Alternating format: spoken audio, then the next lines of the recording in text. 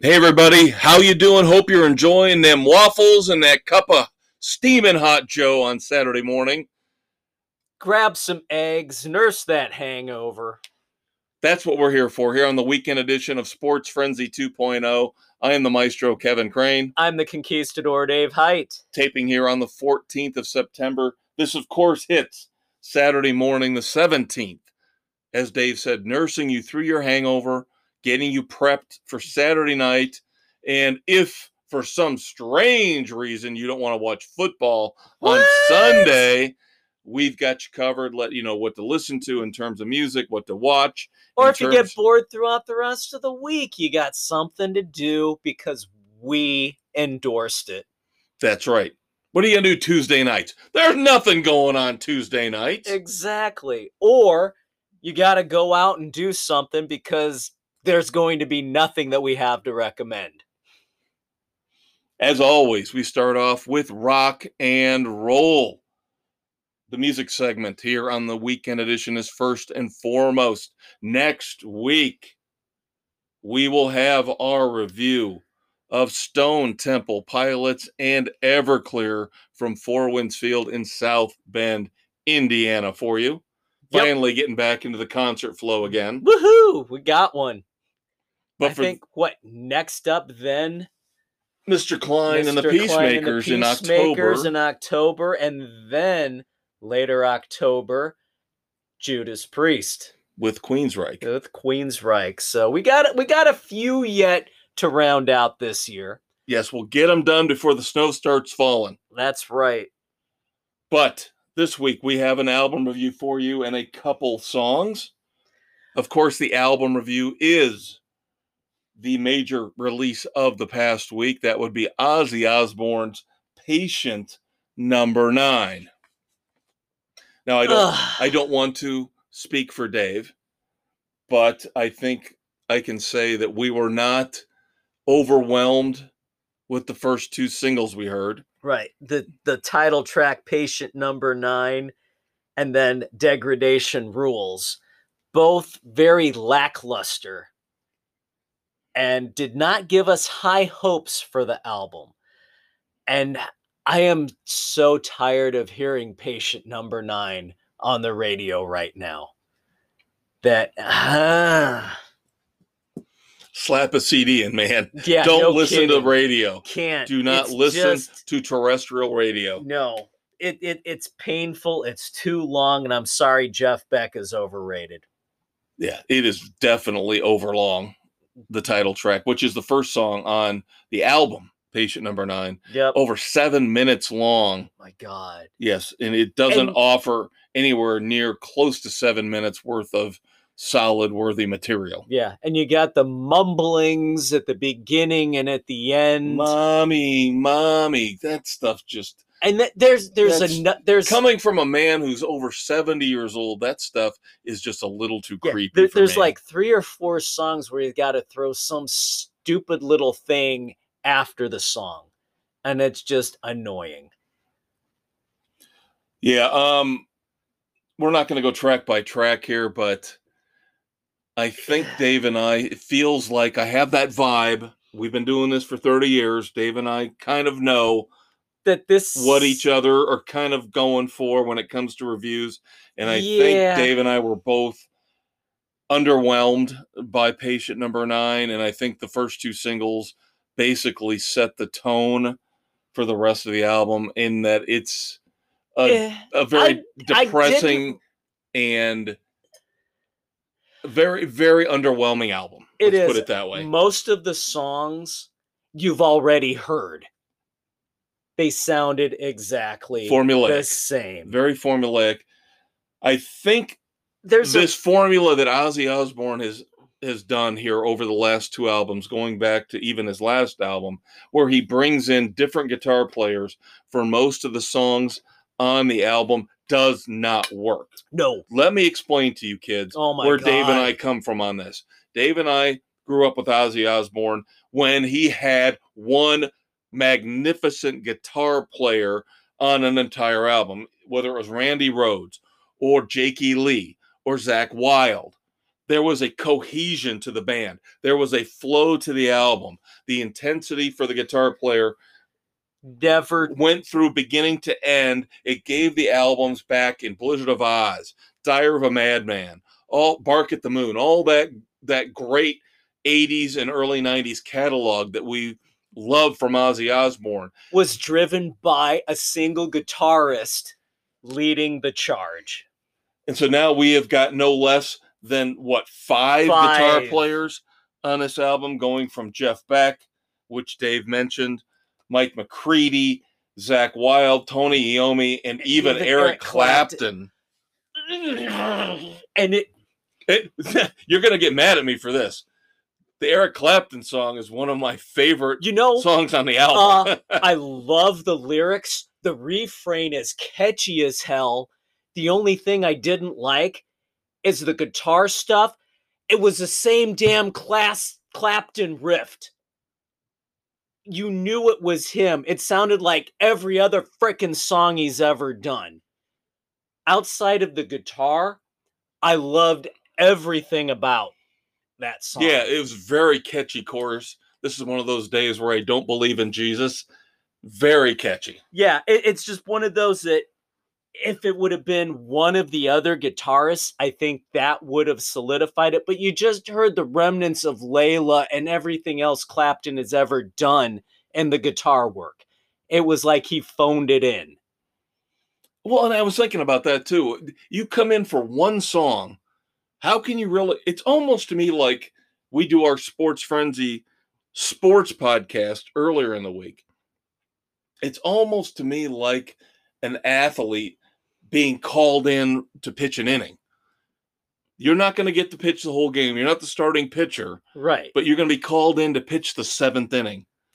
And how hard is it for an athlete to get geared up? Let's pull you out of center field to eat an inning again, because you're getting destroyed. This goes back to my point about the earlier Ozzy Osbourne albums, where you had, yes, he jumped through tragedy, through firings, through drug addictions, whatever it might have been. He jumped from different guitar players, but at least for the entire album, you had the one guitar player. Right. Yes. Not jumping from song to song to song with a different guitar player and a different feel. And again, this is the second album in a row where he's done this. And I'll tell you, Zakk Wylde, of course, has played with Ozzy in the past. You could hear Zakk Wylde is the one guitarist that stood out, who kind of pulls it together for Ozzy. He gets the vibe. He knows the songs are still subpar. They are, in my opinion. Oh, but at least Parasite with Zakk is really good. I kind of like that. See, you didn't like Immortal. That was one that I kind of enjoyed. It was okay. It was. I didn't dislike it. It was okay. That was like one of three that really stood out to me. Immortal, Parasite, and Nothing Feels Right.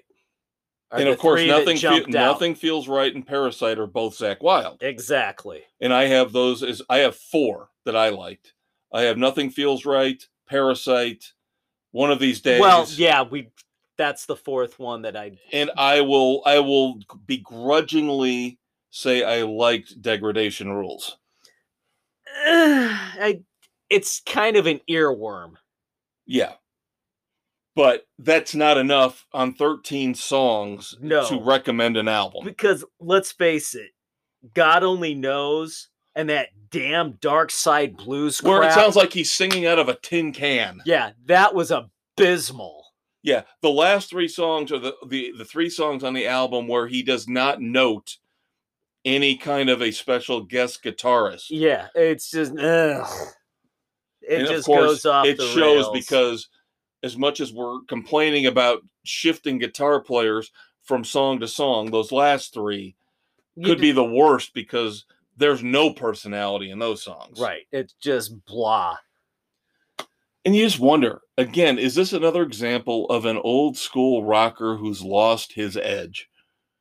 I mean, I remember, again, going back to Blizzard of Oz and Bark at the Moon and those guitar riffs and those hooks. I mean, Over the Mountain and Crazy Train and Bark at the Moon, Those are some unbelievable classic 80s metal songs. Yes. And now it's just all formulaic crap. Yes, we get it, Ozzy. You're demonic and you're blah, possessed. blah, You've got a blah. personality disorder, whatever, blah, blah, blah. But this all sounds like Mr. Crowley. Oh, that's an insult to Mr. Crowley. I know. But it's still, most of it just sounded the frickin' same. I know. I feel the exact same way. I hate to say it. I can only give patient number 9 1.5 frenzies. Oh, I was going to go a week too. Yeah, I can't. 4 songs out of 13. Yeah, I know. Is not even close to being an acceptable ratio. No. So, I think I'm just giving it to Ozzy because of his historical factor. The legend. I know. It's just, maybe I'm in a bad mood this week, but I can't. I listened to this thing about and 6 different times, and it just did not. Yeah, I know. I did too, and I had to split it up towards the 4th or 5th listen because I couldn't waste an entire hour straight through. I would get so bored halfway through that I could feel my attention wandering. Yeah. I get it. I completely get it. And that's why I'm being very harsh on the album. Yeah, it took several times to get through it. And a lot of it I was listening to when I was working in the basement. And it was so droll. I tuned most of it out while I was working. That's not what I usually do. I like to find stuff that I can groove to and get into, and I couldn't with this one. So there you go, kids. Stay away from Ozzy Osbourne's Patient Number 9. Dave and I cannot recommend it. No, sorry. As much as it pains us to say it, given the wonderful metal memories we've got with Ozzy Osbourne. Ozzy, go gently into that good night. Go back to England. Enjoy your life back there. I understand completely leaving California because of the taxes. That's fine. We get that. We still love you. But just no more. No more boring albums. No more. No more boring albums. No more. Hang up the microphone. All right. Couple songs to review for you this week. First up, Dave's band. The Cult. We have A Cut Inside. This kind of mellowish, harkened back a little bit to some of the stuff off Sonic Temple that I kind of enjoyed. I was grooving to this one. It was kind of catchy, and I enjoyed it. Rating? I will give it a 3. Of course, this is the second single from Under the Midnight Sun, which is coming out October the 7th. First single was Give Me Mercy.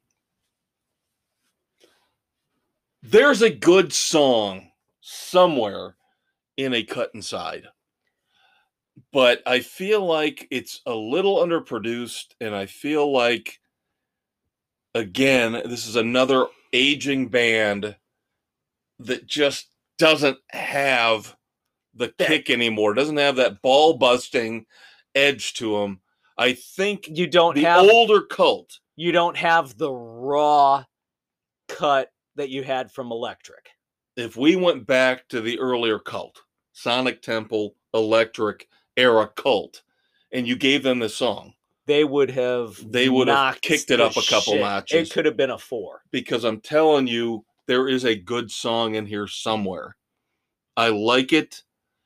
But again, it feels muted to me. It feels a little bit subdued. Yeah. So I can only give it a 2.5. 2.5 frenzies for me. There you go. I can see that. And I like Give Me Mercy about that level as well. It just feels like, and again, this is where the producer, the engineer have to come in and maybe hook up the battery to their balls to get the little jump start. Do something to get the guys given that extra 10% they need to make it, like you said, a 4 frenzy song. Yeah. To make it a classic. And of course, when they're younger, they got more energy. They're hungrier. There's more at stake. Now they're comfortable. They're older. Yeah, how about you try and hook in a new generation that will want to go back and listen to the good stuff? There you go. Now, I will actually go out on a limb here with our final song for segment 1 and say that even though it's not a great song, it's probably my favorite of the week. And that would be the outtake from the 40th anniversary edition of Creatures of the Night from Kiss. Yep, Betrayed. This one I have a love-hate with. It's very catchy, but very repetitive. That, and I'm sorry, the vocals are so frickin' mumbled. If it was produced and given the treatment it needed, it would be frickin' phenomenal. But the beginning of the song, you can't hardly understand what they're singing until they hit the refrain. Well, of course, it's an outtake, so it probably didn't go through the entire process of getting polished and engineered properly. But the bones are there. Yeah. It's a class. It could have been a classic Kiss song off of Creatures of the Night. Yeah. Yeah. And again, it's very repetitive. Again, it needed that extra step, like you're saying. It needed that extra level of polish, maybe a little bit of a rewrite. Yeah. Again, another example, get me a strong producer, a strong engineer in there. Yeah, who's not afraid of Gene Simmons and will tell Gene Simmons, fucking do it right. Yeah. Let's kick ass. Let's put another different verse or chorus in there other than the same thing over and over and over again. Which they are known to do. Right. But again, since this is an outtake, obviously didn't go through everything that it needed. Right. Yeah. But still, that being said, it was catchy enough for me where I've got to give it a strong 2.5. That's right where I had it too. Yeah. And again, with the weak stuff, the weak sauce, unfortunately, here in the music segment that we brought you this week, that's probably the best. Yeah. Yeah. Again, the cult song is close. It's really close. I enjoyed it more than you did, but I agree it needed that edge. I could almost compare the Kiss song and the cult song in that they both needed something that more. Little extra. They both needed somebody to whisper in the ear of Gene and Paul for Kiss, or Billy Duffy and Ian Astbury for the cult to say, we can do better. It's great. Up. It's like a director in the movies. Yeah. Great actor does a really good take, but the director goes, you can do better. You can do better. And I expect better. Do it again. You can't be intimidated. You gotta drag it out. Especially when you're dealing with Kiss, legendary Hall of Famers. No, they also can get complacent and need a kick in the ass. Yeah. All right, next week, our music segment, as we mentioned, will feature our concert review of STP and Everclear.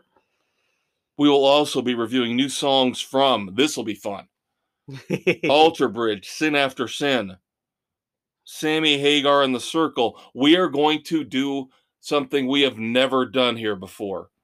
Compare and contrast with the third single off Crazy Times, Funky Feng Shui, because there is an alternate version that was on their lockdown CD, their COVID era CD from about 1.5 years ago. So we're going to compare the new version versus the old version. And then, of course, I don't know why I feel like I'm on an island here with this. I just feel like nobody loves Nickelback but me and you. Come on. Why does everybody bag on Nickelback? I don't get it. Waiting for new stuff from Nickelback. The new album, Get Rollin', comes out November the 18th. The first single is San Quentin. Yep. We will review that next week. Everybody bags on Nickelback, yet they continue to sell out concerts. They continue to sell mega copies of albums. They continue to have hot singles climbing the charts. What the hell? Yeah. All these secret Nickelback fans, that they never get out there on social media and stick up for the band. All the haters are out there. All the trolls. We like Nickelback, damn it, and we're damn proud to say so. Hell yeah!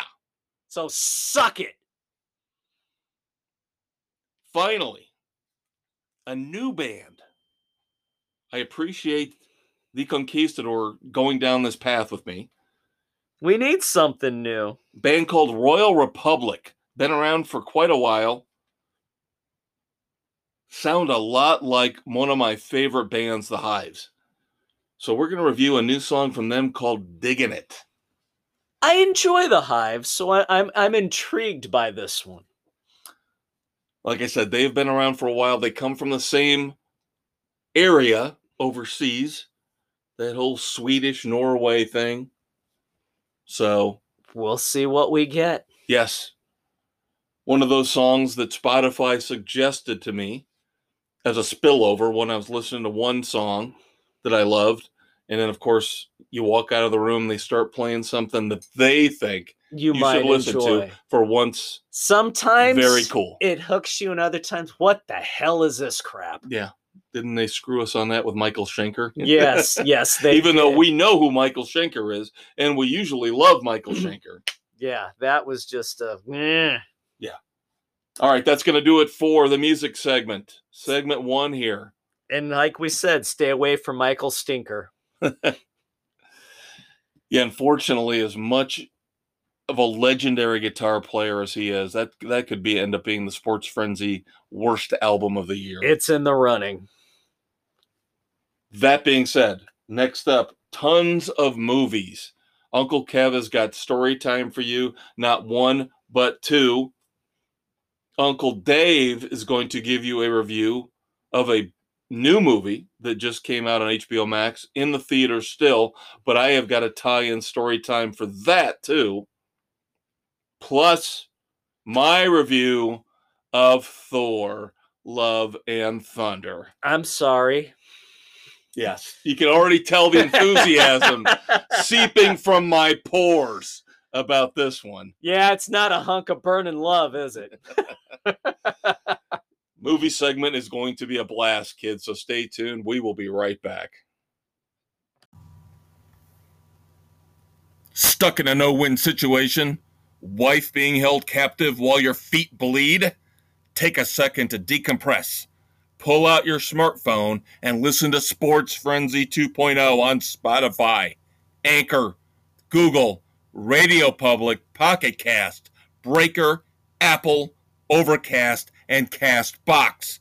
And don't forget to check out their Facebook page. The Maestro and the Conquistador will take your mind off your dire predicament and give you the best non-PC sports commentary you'll find anywhere.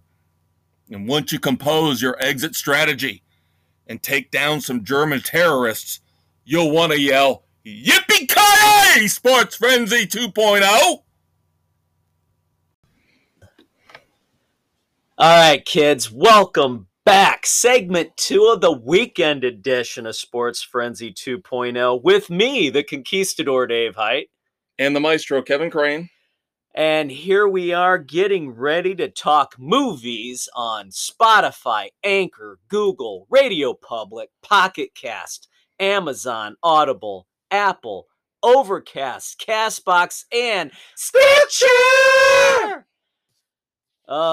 September 17th, you're listening to this, nursing your hangovers, here as we record on the 14th. We got a few movies to discuss. Lots of movies to discuss, including some story times. All from me. Some good, some bad. And some in between. I will start off with one of our 2 featured reviews for the week. That would be the latest MCU movie, Thor, Love and Thunder, which recently hit Disney Plus a few weeks ago. I had bad feelings about this movie when I saw the previews.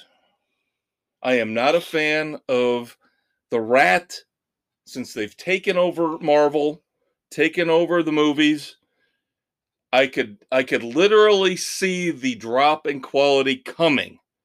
And unfortunately, The Rat has not disappointed me. Oh, The there we last 4 or go. 5 movies have not been as good as I have hoped that they would be. Black Widow was fine. Doctor Strange, Multiverse of Madness was fine. Eternals was mediocre. And now we get Love and Thunder. Should it be called Love and Plunder? Very good. Very good. Nice, Dave. Nice.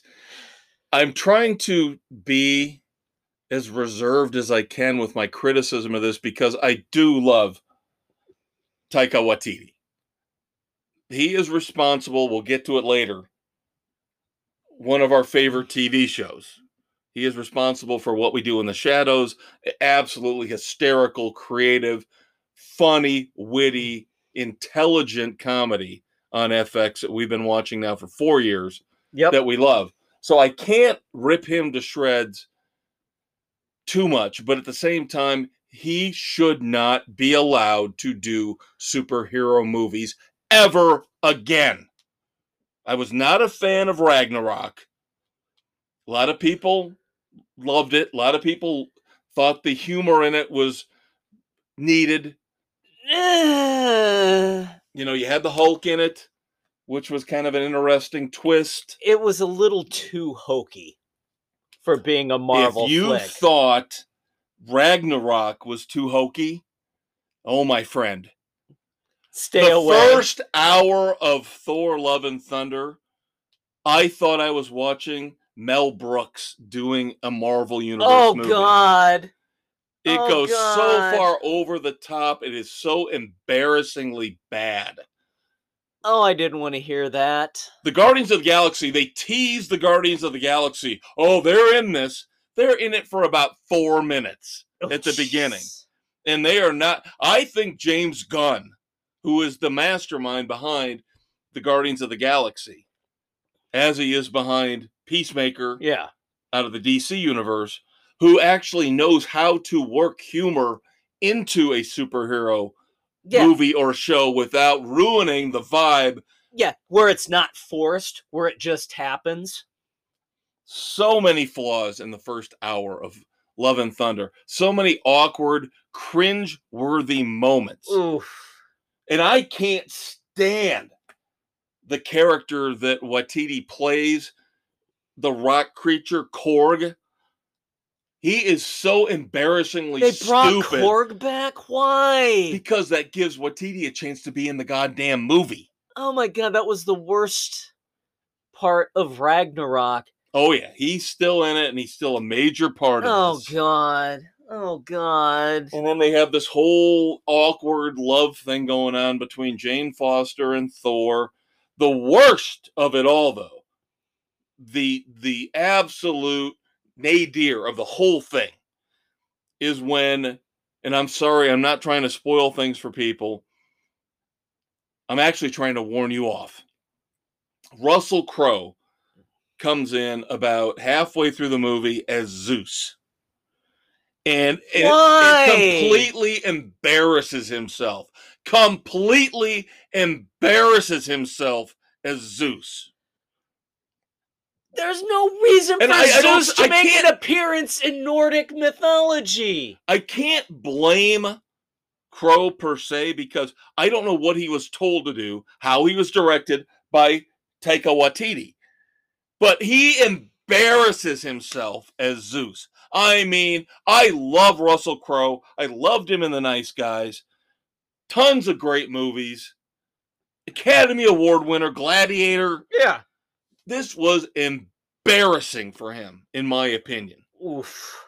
And this was the low point of the movie, is when they bring him in. Now, I will say this. Christian Bale, great as the villain, the God Butcher. But he's not really in it a lot. Ugh. Again, obviously not in this big stretch where the movie shits the bed. The last half an hour isn't bad because they actually decide, let's go back and make it an actual superhero movie. Instead of a comedy farce. Yes. Yes. But I am so tired of this.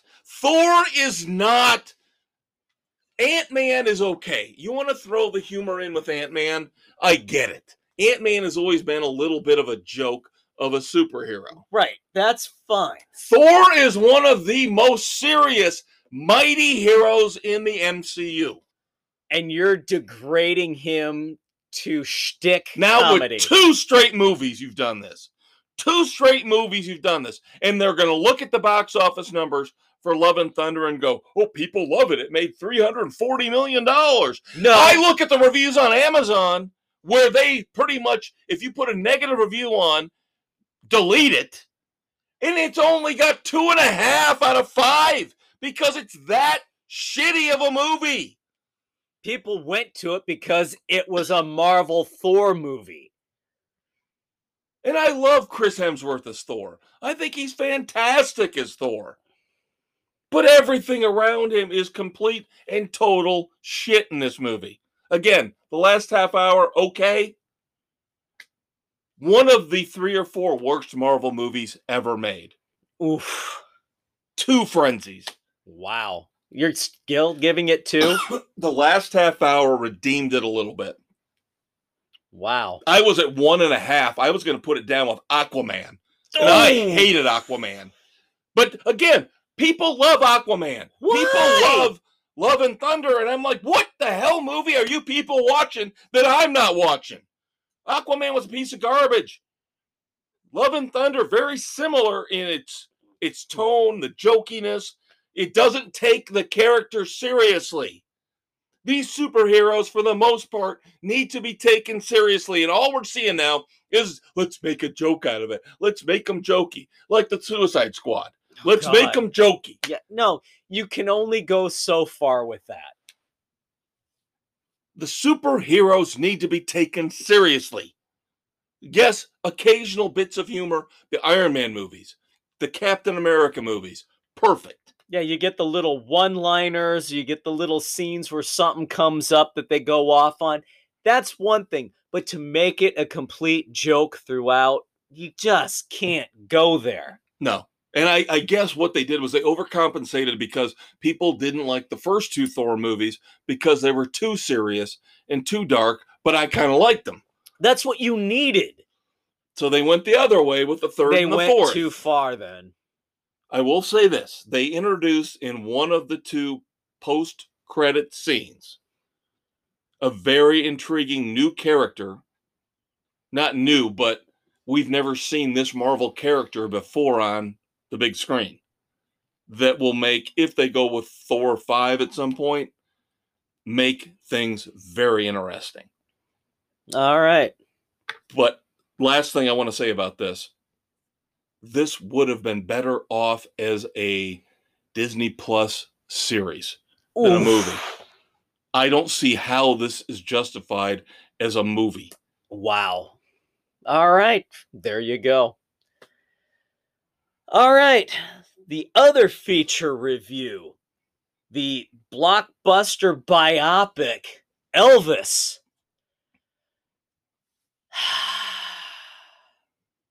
Did not go down the path that I thought. This was more almost of a Colonel Tom Parker bio as much as it was about Elvis. And it starts off with Parker, and the story is told by him from his perspective of what was going on, which I did not care for at all, because it tried to make himself out to be a victim instead of the villain that he actually was. 2 hours and 40 minutes. 2 hours and 40 minutes. 40 minutes too long. There were so many different pieces that they just drug out that had no place to be in there for as much as it was. And they slightly touched on Elvis's relationship with his mom, which was huge. It really didn't get what it should have, as told through Parker's eyes. They did the whole new Elvis thing where they didn't want him to do his hip shaking stuff. Okay, fine. Drug on a little bit. You know, Elvis had the huge entourage. The Memphis Mafia, hardly mentioned them. Showed a scene on the tour bus where it named everybody. That was pretty much all you got there. A little bit with them hanging on, but not the full interaction that you would have thought. Slight little thing with the breakup with Priscilla.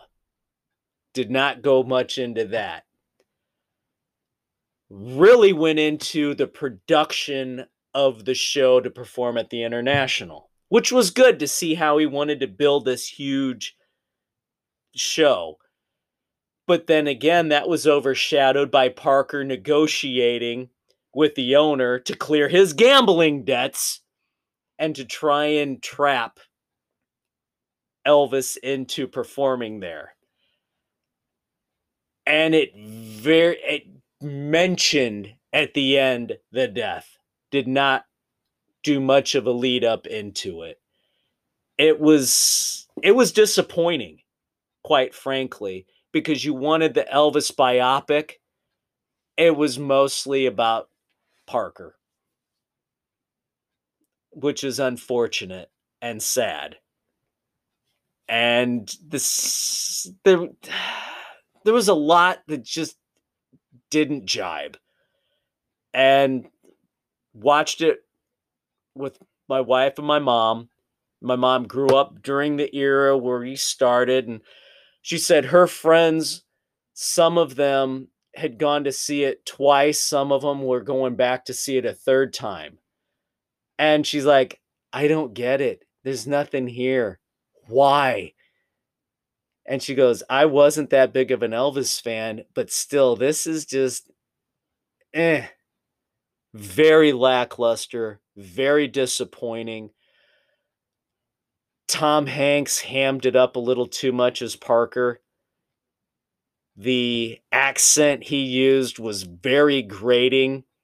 Supposedly American, but he came off sounding European. I can only give it 1.5. Wow. I mean, the guy who played Elvis was phenomenal.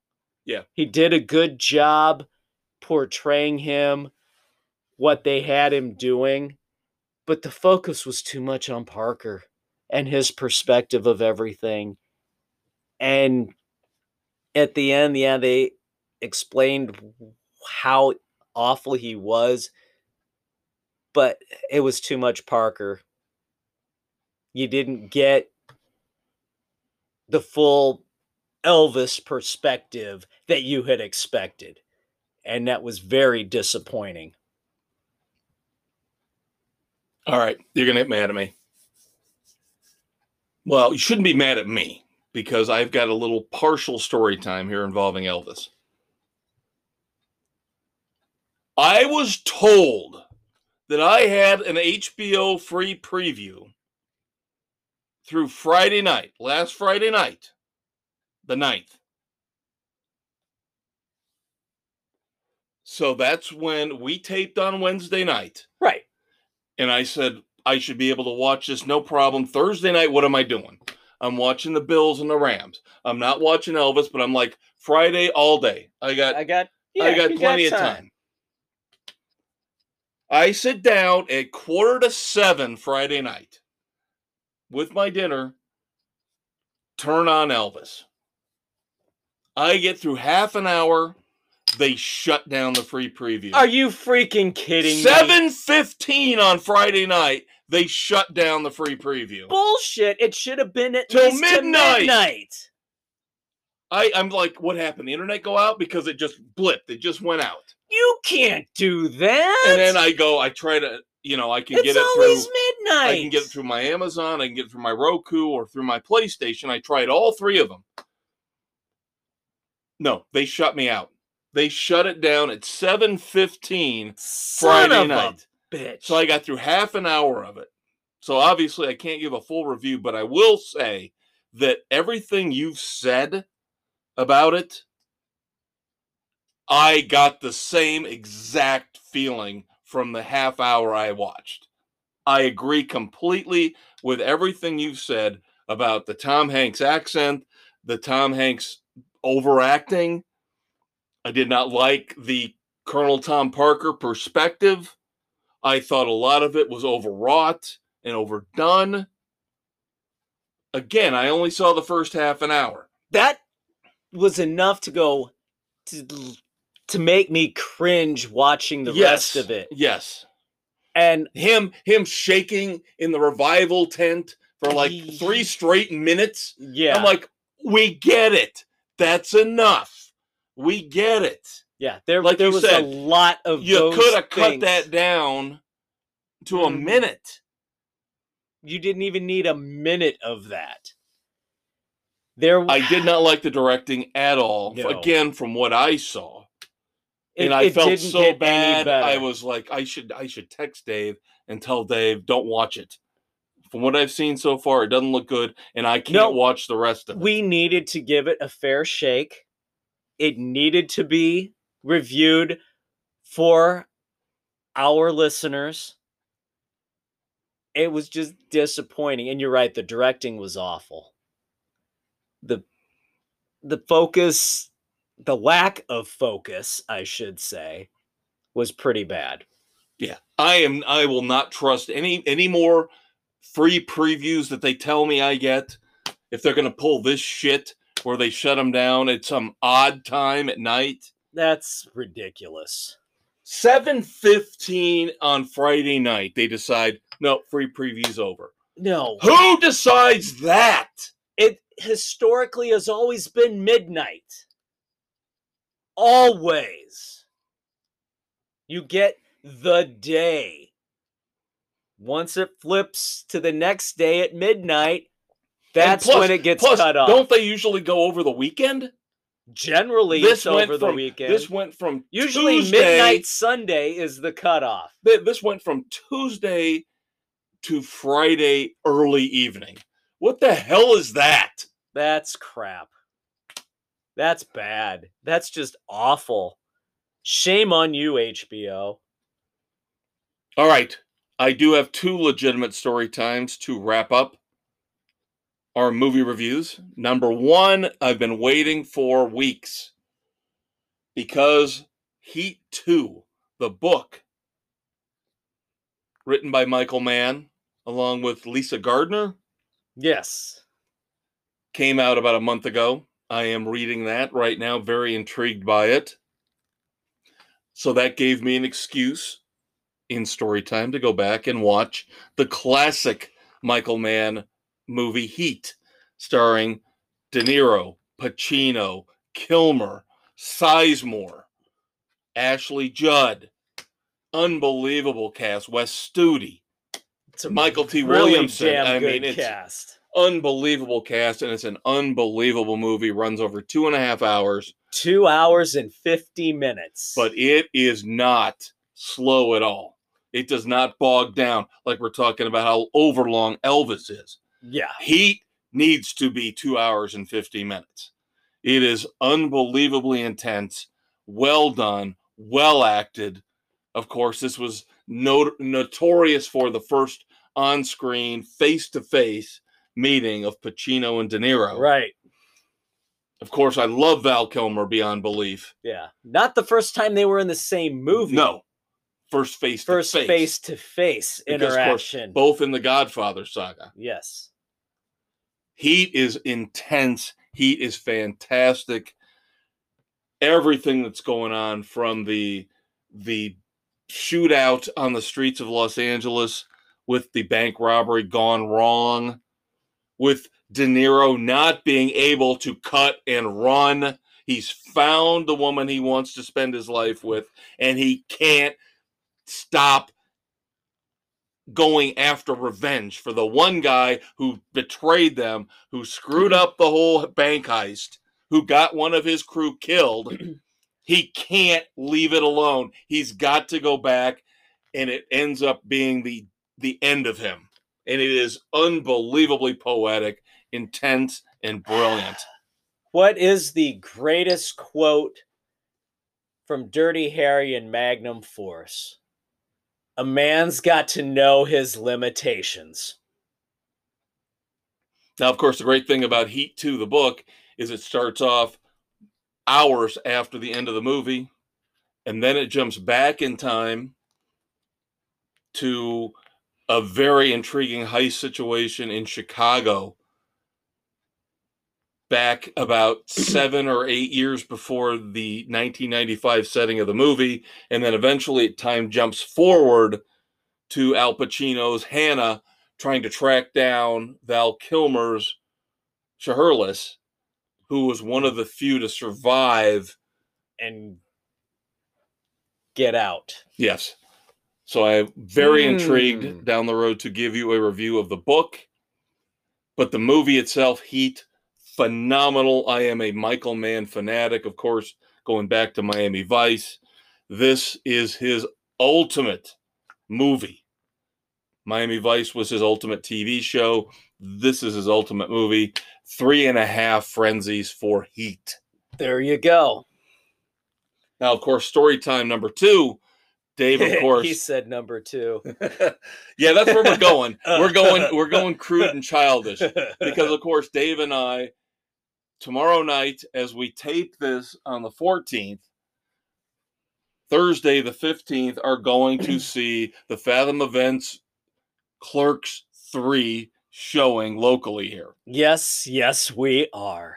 So I've seen Clerks, the first Clerks, 25, 30 times. I didn't need to watch it again, but I did want to watch Clerks 2 again to kind of bridge me in to Clerks 3.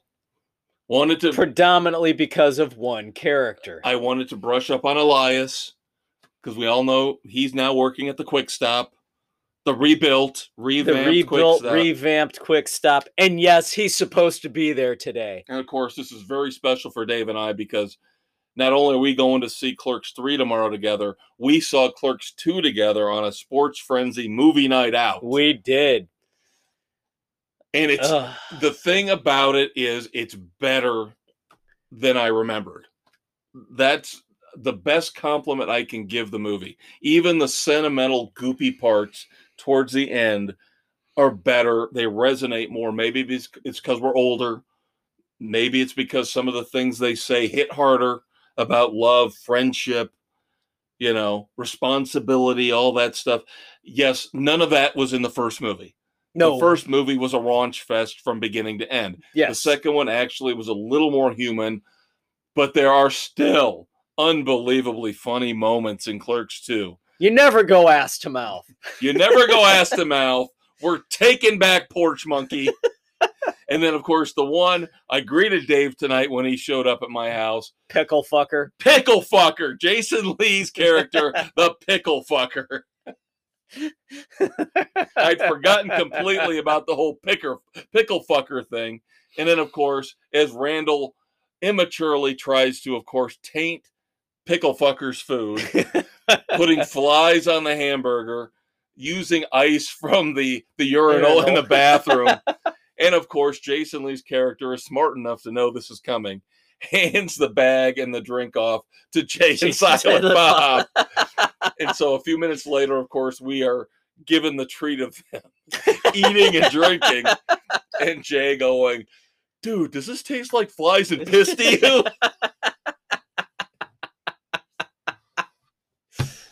Immature, but funnier than hell. And don't forget the donkey show. Yes, Kinky Kelly, who does not turn out to be what Randall thought. And of course, It's so disturbing, but I can't look away. and Rosario Dawson is awesome. She is phenomenal. I am so glad that Dante chose her.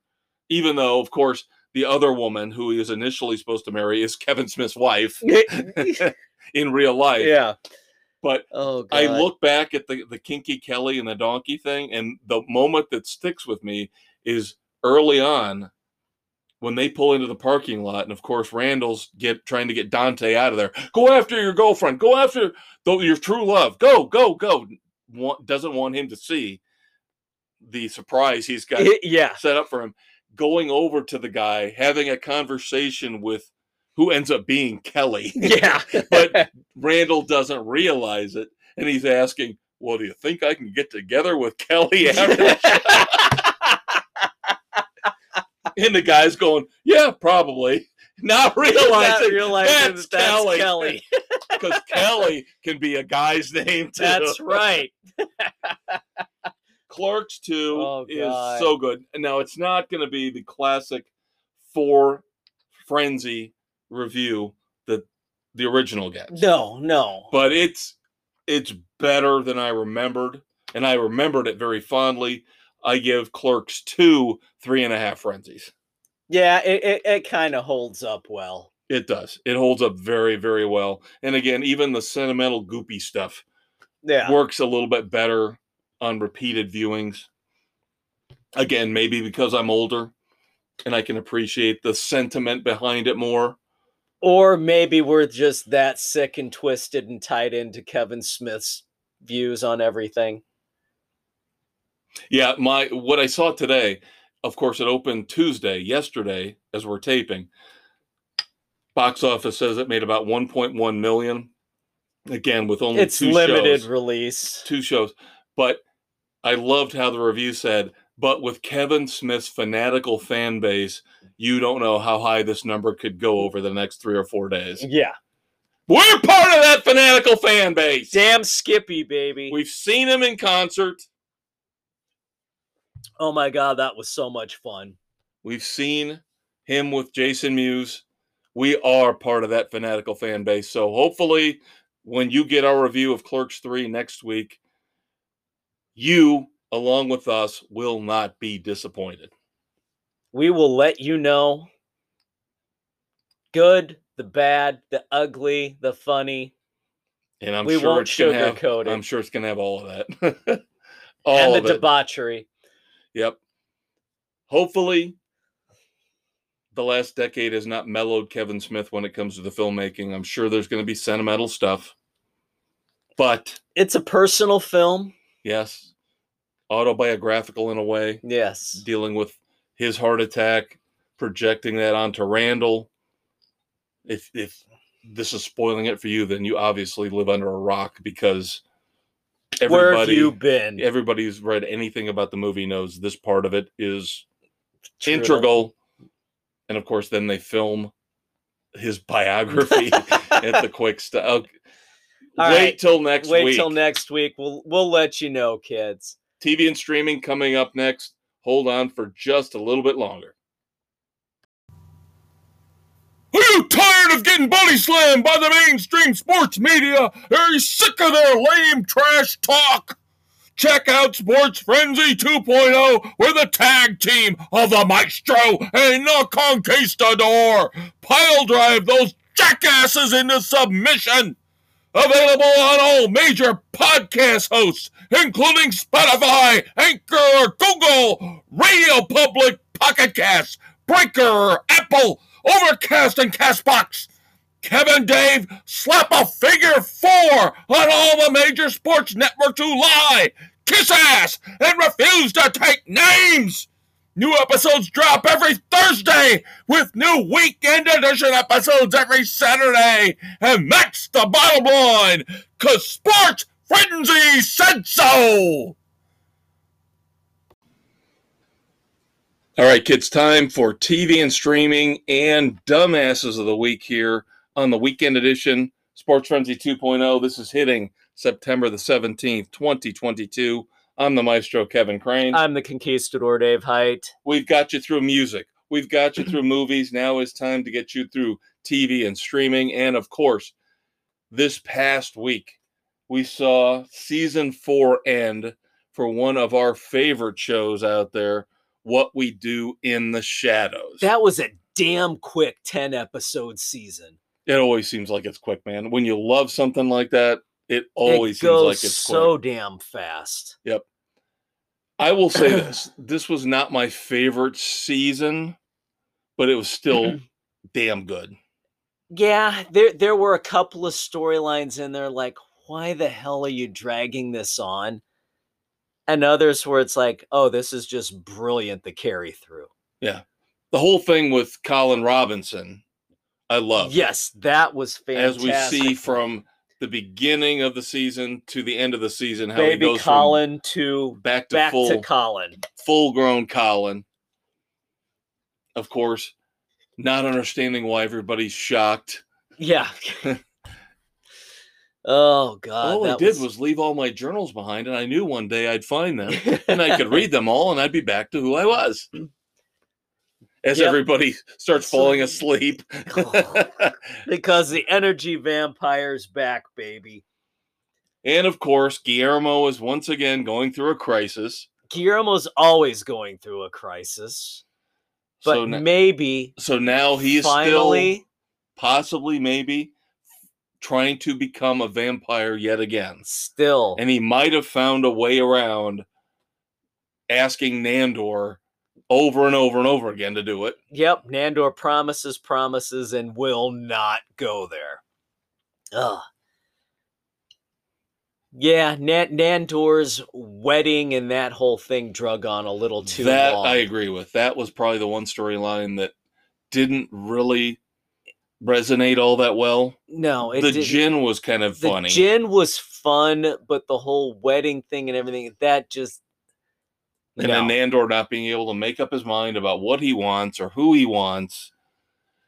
Yeah, that got old quick. I did actually like the nightclub thing more than I thought I would. The nightclub actually worked better than I thought. Yes, when they introduced it, because all the ads leading up into the season made it look like that was going to be the predominant number one overarching storyline of the season, and it didn't end up being that. It ended up being which was decent, a good thing. The vampire nightclub and Colin Robinson growing up were the two storylines that really hit and carried the season. Yeah. Everything else was although the episode with the Jersey Devil was pretty damn good. And of course, how the head of the Jersey Devil after that kept making a prominent appearance in almost every episode. Yeah. As it was mounted on the wall. Yeah, the one that I really... The one-off episodes were great. Well, the one that I really thought when I saw it at the beginning that I thought was going to work better than it did was the Go Flip Yourself. I thought when they started that episode, I thought this is going to be great. And it's going to be a classic. And by the end, I was like, it's okay. It didn't really do that much for me. Of course, there's the twist ending. Twist in there. Yeah, but I'm not a big fan of that character. No, neither am I. Try not to spoil things for everybody who hasn't caught up on season 4 yet, but it's all about the damn hat. Yeah. Yeah, and the long introduction of here's all my people, here's my posse. That we didn't need. Yeah. That drug on way too long. It should have just been a quick, haha, I gotcha, it's mine now, and trying to go instead of trying to reintroduce every frickin' character associated. Yep. I'll still give it 3.5 frenzies. It's still the writing one of the overall, two or three best shows on TV. Yeah. Easily. For sure. Yep. Along with Resident Alien. Which we'll get to overarching. Once the season wraps up, we'll give you the full review. I am hoping for next week to be fully caught up on Animal Kingdom, which you gave, what was it, last week? 2 weeks ago? 2 weeks ago. 2 weeks ago.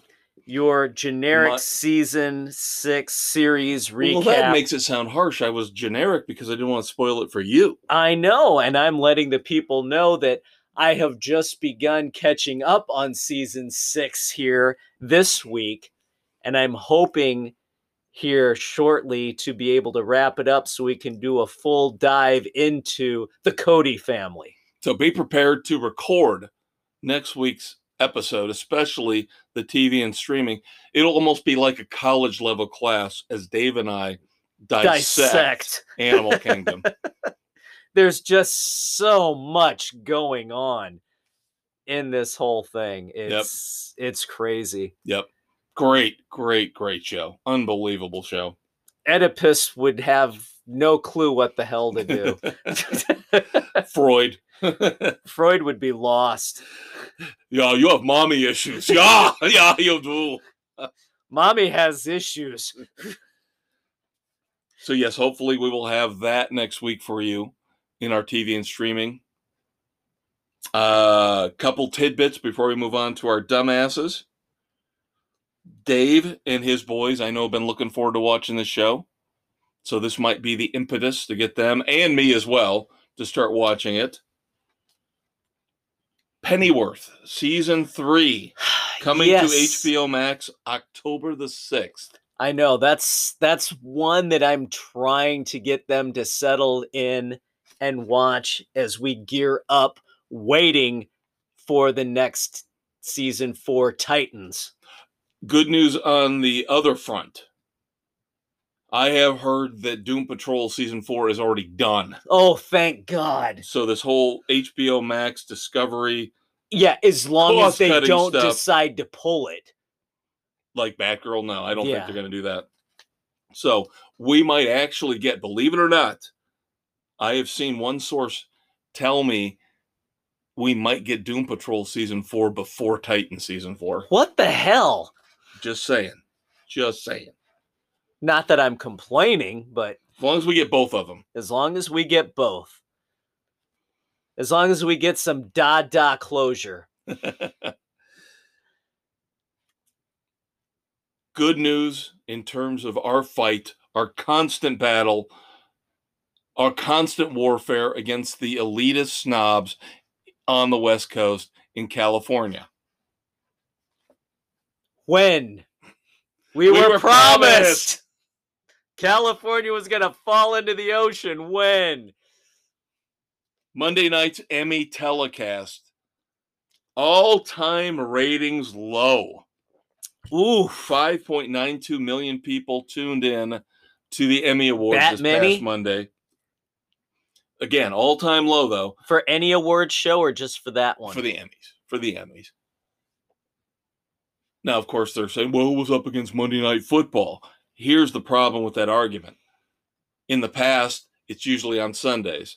What's it up against? Sunday Night Football. So you can't make that argument. You can't make that argument. Nobody wants to hear the pompous, arrogant pricks on the West Coast talk about how wonderful they are and pat each other on the back and the ass. And say, oh, you need to do this, but we'll do the opposite because we're Hollywood.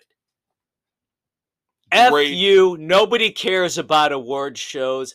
They should all be gone. Great tweet. Every once in a while, the trolls will come up with something clever. Most of the time, I don't want to look at the comments, the reviews, but this one was great. Talking about the Emmy Awards. A person says, Hollywood in the olden days used to ask, but will it play in Peoria? Where they're actually concerned about how the Midwest flyover country cares about things. Yeah. Nowadays, the tweet continues, nowadays, all they do is show their open disdain and hatred for Peoria. Yep, pretty much. That sums it up. So I was very happy to see the Emmys fell on their fucking faces. So happy. And it's all the same goddamn shows. Yeah. 25 nominations for this show. 20 nominations. How about you idiots, you critics, expand your horizons and start looking at other shows outside of these 4 or 5 that you love so much? Yeah, it's The White not... Lotus and Succession. I was happy to see at least Squid Game won some major awards.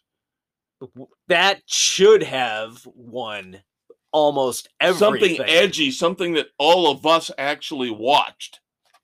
Not the pretentious crap. All right, and let's face it, the award shows are only good for one thing.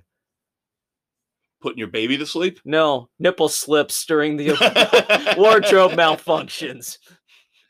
God, some of these women, I don't want to see Jennifer Coolidge have a nipple slip. Yeah, no.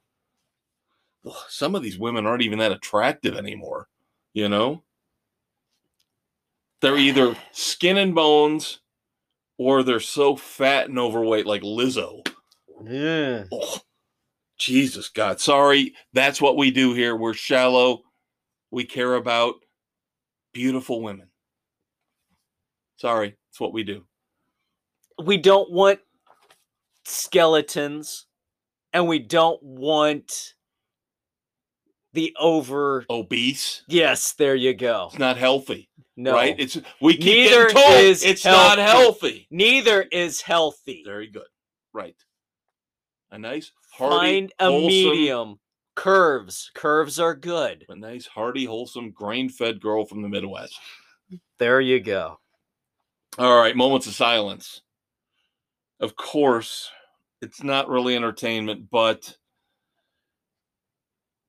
we will throw in our thoughts and prayers for the passing of Queen Elizabeth II. Yep, the Queen Mum. Thoughts and prayers to the royal family, even though it's sad. She's been around forever. But I still don't get why we care so much over here. I know. And I've got a dumbass coming up who, even though I know, I agree with you completely, the whole royal family monarchy thing is overblown, and I don't understand why we honor it and acknowledge it like we do, but sometimes I think we fought to get away from it. Some people go too far with their criticism of it. Let's put it that way. I hate to mention any media outlet, especially CNN, but even I remember when CNN first started, their first chief anchor was Bernard Shaw. Yep. Oh, you mean back when they actually reported news instead of spouting opinions and creating news out of nothing? Yep. Yeah, I can agree with that. Back when they... Damn you, Ted Turner, to hell for the 24-hour news cycle. Back when they actually had a little modicum of integrity. Yeah, back when they used to fact check before reporting on things. Or say, oh, we've got breaking news. We will let you know when we find out what's going on. Instead of speculating. Jumping to conclusions. And then, of course, our final moment of silence. You kids are going to go, who? Who is that they're talking about? Have Dave and Kev had one beer too many tonight as they do their podcast? No, we have not. No, we're not in Haish. Oh, damn. Jack Ging. Not King. Ging. One of the greatest character actors throughout television history. Our growing up. Mannix. A-Team. Kojak. Cannon. Riptide. God, he was in everything. Quincy. He at least was in one episode of All the Greats. And not so greats like BJ and the Bear. But you can go back to The Magician back in the day. Yeah, the Bill Bixby Show, The Magician, yeah. Awesome stuff. Stuff we grew up with. Yep. That we still love to this day. Just that one back when guy. TV actually was good. When you could depend on 7-8 shows a week. How did he not make Banachek? Well, he was on A-Team, so he still worked He with still George worked with Peppard. Peppard, but still, he could have had the double. Oh, Banachek, so good. Available on Freevee. That's through your right. Amazon Prime subscription. But Freevee you can access without paying. That's right. Banachek and, of course, the new Greg Garcia show, Sprung, also on Freevee. That's which right. we'll be reviewing here within the next couple weeks. All right, so that's it for Moments of Silence. Pivot to dumbasses. As I mentioned, people have to be nasty and mean and full of vitriol and spite, even when it comes to a moment like the passing of Queen Elizabeth II. And of course, where else would the nastiest, worst comments come from than The View? I'm sorry, those bitches need to shut up. Why is that show still on the air? And I'm sorry for using that language, but they are worthless, they are mean, they are spiteful, they are hateful. They are hateful and divisive, evil people. The co-host, who I don't even know, I know, of course, Whoopi Goldberg, idiot. Joy Behar, bitch idiot. from hell. This one is Sunny Hostin. Must be a new one. Hey, she's been on for a bit. She, of course, has to say that Queen Elizabeth II is dying with a crown on her head full of pillaged stones from India and Africa. Oh, for the love of God and all that's holy. I said earlier... I think all of that happened well before she was born, you stupid twit. I said on our sports podcast earlier this week, I believe, I said we need to reset, redo everything from now on. It's enough with this living in the past bullshit, because I'm tired of it. I'm tired of the fact that we're still hearing about people saying we need to pay reparations for slavery from 170 years ago. We need to now, of course, the British are awful because of the monarchy and all the things they did 300, 400 years ago. How about we just live for right now? Judge people based on what they do right now. And if that's the case, everybody in the goddamn media and everybody in Hollywood needs to burn in hell. Because you're all a bunch of pigs, racist, sexist, homophobic idiots. They are all definitely hypocrites. Speaking of which, I think he won his 7th Emmy in a row for his show. John Oliver. Oh, God. He had to come out this week and rip on Law and Order, saying it's an unrealistic portrayal of law enforcement, therefore it's a defective product. I'm like, so now we can't even create fiction anymore because you're going to rip on it. So every police drama has to be 100% realistic. Dude, the good guys can't win and give us a little bit of hope and a little bit of sunshine and light. We have to depict everything now according to John Oliver's realistic lens. John Oliver's an idiot. He's won 7 fucking Emmys in a row for Best Late Night Show. Why? I swear to God, I want to sit him next to Stephen Colbert on the Sports Frenzy Plane of Doom. And I guarantee as the plane's going down, they'll be making out, professing their love for each other. Probably. It boggles my mind how we let Jimmy Kimmel and John Oliver and Stephen Colbert tell the late night people watching how to think and how to feel. You people should be turning this shit off. Think for yourselves. I mean, my God, especially Jimmy Kimmel. That guy is the biggest joke. Considering what he used to be. He has snow-jobbed everybody. You said snowballed. Yeah. That's going back to Clerks 1. I know. You had Clerks on your mind. I did. He probably snowballed John Oliver from Stephen Colbert. That's a great visual. No, wait a minute. No, it's not. Just stop. Don't watch late night television. It's all propaganda. It's not Johnny Carson or Jay Leno anymore. It continues to be divisive. Don't fall for it. Think for yourselves. That's part of the problem, is nobody will have a civil discourse. Nobody can agree to disagree. Everybody has to be right, or everybody has to be wrong. No, that's not how life works. Find middle compromise. Ground. There you go. Coexist as you all want to have happen, but you all refuse to allow to happen.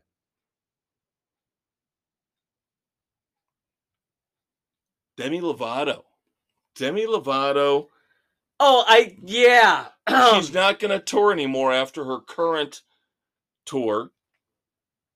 Quote, I'm so fucking sick, I can't get out of bed. So she says she's done touring. My response to this is, well, it must take a lot out of you to change your gender every other fucking day. Isn't she engaged to be married to a man? Oh, I thought you were going to say like a horse or something. No, she found Kinky Kelly? No, she found her soulmate. I can't remember his name. But I think now she's back to being a heterosexual again, or no? Yeah, she can marry a man, but she doesn't have to be a heterosexual. There's something goofy there. So she can cheat on him with a man, a goat, a woman, whatever she decides. A squid. Yeah. The deep. It's not what it looks like. Davy Jones. There's a squid on your crotch. She's a perfect example. Poster child for modern day stupidity.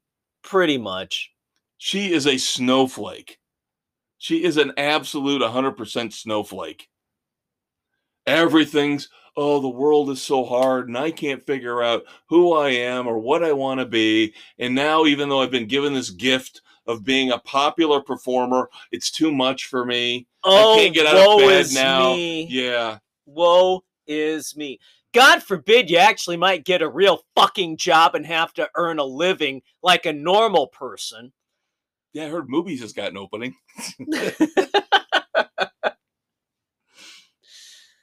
All right, finally. This one Dave might disagree with me on, but you need to hear me out. All right? I'm calling out our boy Tommy Lee. Of course, recently I called him out for being dumb enough to post pictures of his dick on it wasn't Instagram accidental. And say it was an accident. That's whatever. Bullshit. And let's point something out. Dave and I have seen Motley Crue multiple times, and we get the whole thing with the titty cam, and we get it. It's part of the deal. It doesn't offend us. It doesn't bother us. It is what it is. Sometimes it's fun. Sometimes it's a little bit tedious, sad. So I guess at one of the final stops on the stadium tour, of course, that we saw last month, there were complaints. People were complaining. Some parents were complaining, saying, why did I bring my kid to this? Because Tommy Lee's just wanting women to flash their boobs, and guys are ripping their pants off and showing their schlongs. And I agree with Tommy Lee on this. It's a Motley Crue show. You better know what the hell you're getting into. You better know what you're getting going in. So in terms of that, in terms of you need to do your research before you're bringing kids to a Motley Crue show, I agree with Tommy Lee. Here's the problem I have with him, though. At the final show of the stadium tour, he decided to flash the audience, pull his pants down, and of course, on his butt, he had written OnlyFans, the borderline pornographic pay site where celebrities who now want to show off their dingalings or their junk or their boobies, or tease you for a subscription price. Right. So now Tommy Lee obviously advertising that he's going to OnlyFans. And of course, he's got to moon the crowd to do it. Ah, ha, ha. Very funny. We get it, Tommy. We get it, Tommy. Going back to the San Francisco show, though, one of his comments to the parents who were complaining about the nudity and the people flashing assorted private parts. This is the problem I've got with him. He tells the parents, why don't you grow the fuck up? Dude, I'm come like, on. Tommy, you are the most immature ass bag in the world of rock and roll. You have never acted more than 12 years old in your life. Exactly. For you to tell somebody to grow the fuck up is That's ridiculous. Insane. How about you grow the fuck up a little bit? Yeah. And again, Dave and I aren't complaining. We know what you get at a Motley Crue show. It doesn't bother us. But for Tommy Lee to be a hypocrite and tell parents, again, they should have known better going in. Don't tell people to grow the fuck up when you are the most immature idiot in the rock and roll world. And we love you. You're our rock and roll idiot. Don't get me wrong. But you're still an idiot. But for you to tell somebody else to grow the fuck up, Dave said it best. Tommy, why don't you try it first and then get back to us? There you go. Well, that was fun.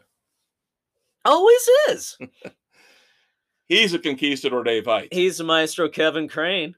Of course, next week, as we promised, reviews of Clerks 3, Stone Temple Pilots, and Everclear in concert. Yep. Next week's weekend edition will be phenomenal. Do not miss it. We'll check you out later. Hey, check out the Facebook page. Check out the sports edition. Drop us a line. Leave us a comment. Give us some suggestions for movies. Give us your story time so we can check it out and report it back. As always, he is a wise, wise man. We're trying to get some interaction going with our audience. There you go. We will check you out next week. As promised, Clerks 3, STP. He's Dave. I'm Kev. See you next week, kids.